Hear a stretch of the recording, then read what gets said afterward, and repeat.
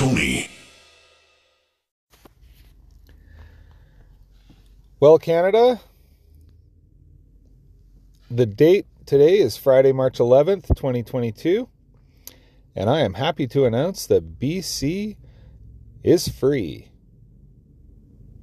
Kinda. Somewhat. Halfway. As of midnight last night, BC no longer requires masks. Yay! I am overjoyed. I mean, I don't want it to sound I don't want to sound facetious or like I'm pretending.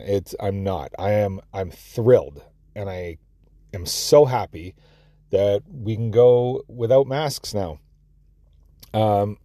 As you know, if you listen to our show on a regular basis, you know that a few weeks ago I went to a pub that was not checking vax passports and not making anyone wear masks.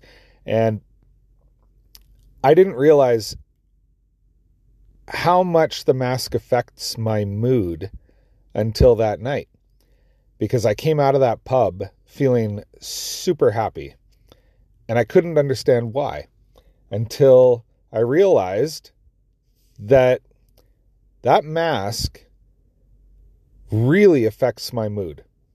It brings me down a lot. And so now that I don't have to wear one, I'm thrilled. The only issue is that we still have to use our vaccine passports until April 8th. If we don't need masks, we don't need vaccine passports. I mean, and they're making kids wear masks in school until spring break. I mean, the population that is least affected by COVID still has to wear masks. Go figure. This province doesn't make any sense to me. I mean, we were the last holdouts. We were the very last province to lift any restrictions. And then we're making the segment of the population that is least affected by COVID continue with those restrictions for an additional 2 weeks. It doesn't make any sense. I mean, none of these decisions are supported by science. None of them. I mean, there's a doctor in North Vancouver who sent a letter out to all of her patients stating that she was no longer allowed to treat patients, even by video. Even if you have a Zoom appointment with her, she cannot treat you because she's not vaccinated. In a province, and I'm sure all provinces are like this, but BC has a real problem with doctor shortages. And we're firing doctors.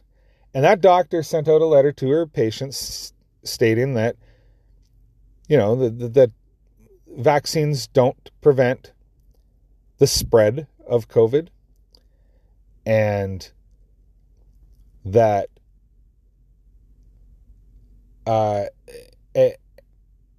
because she actually is not able to be vaccinated, so between the fact that she's not able to be vaccinated and her belief that vaccines don't prevent spread, which we know is true, that is supported by science and has been admitted by the authorities in health,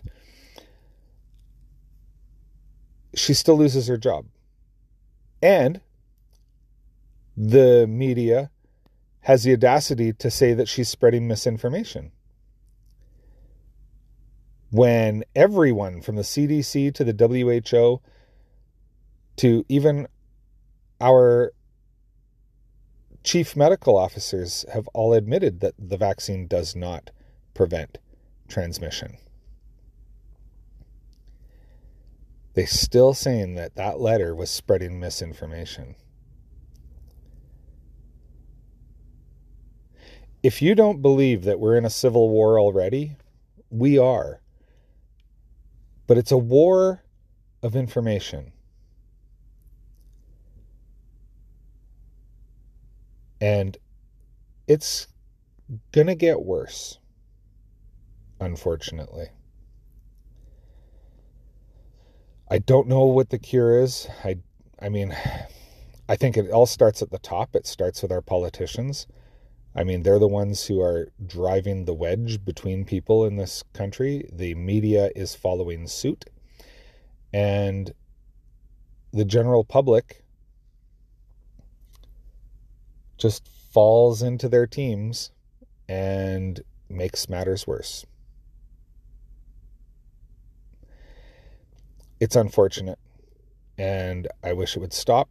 I don't know how to stop it. As you know, I am more than willing to criticize conservatives when they deserve it.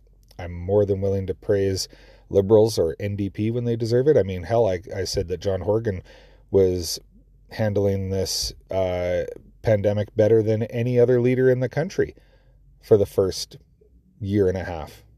The past 6 months, not so much. But the first 18 months, yeah, I was willing to admit, and I did, on this show multiple times.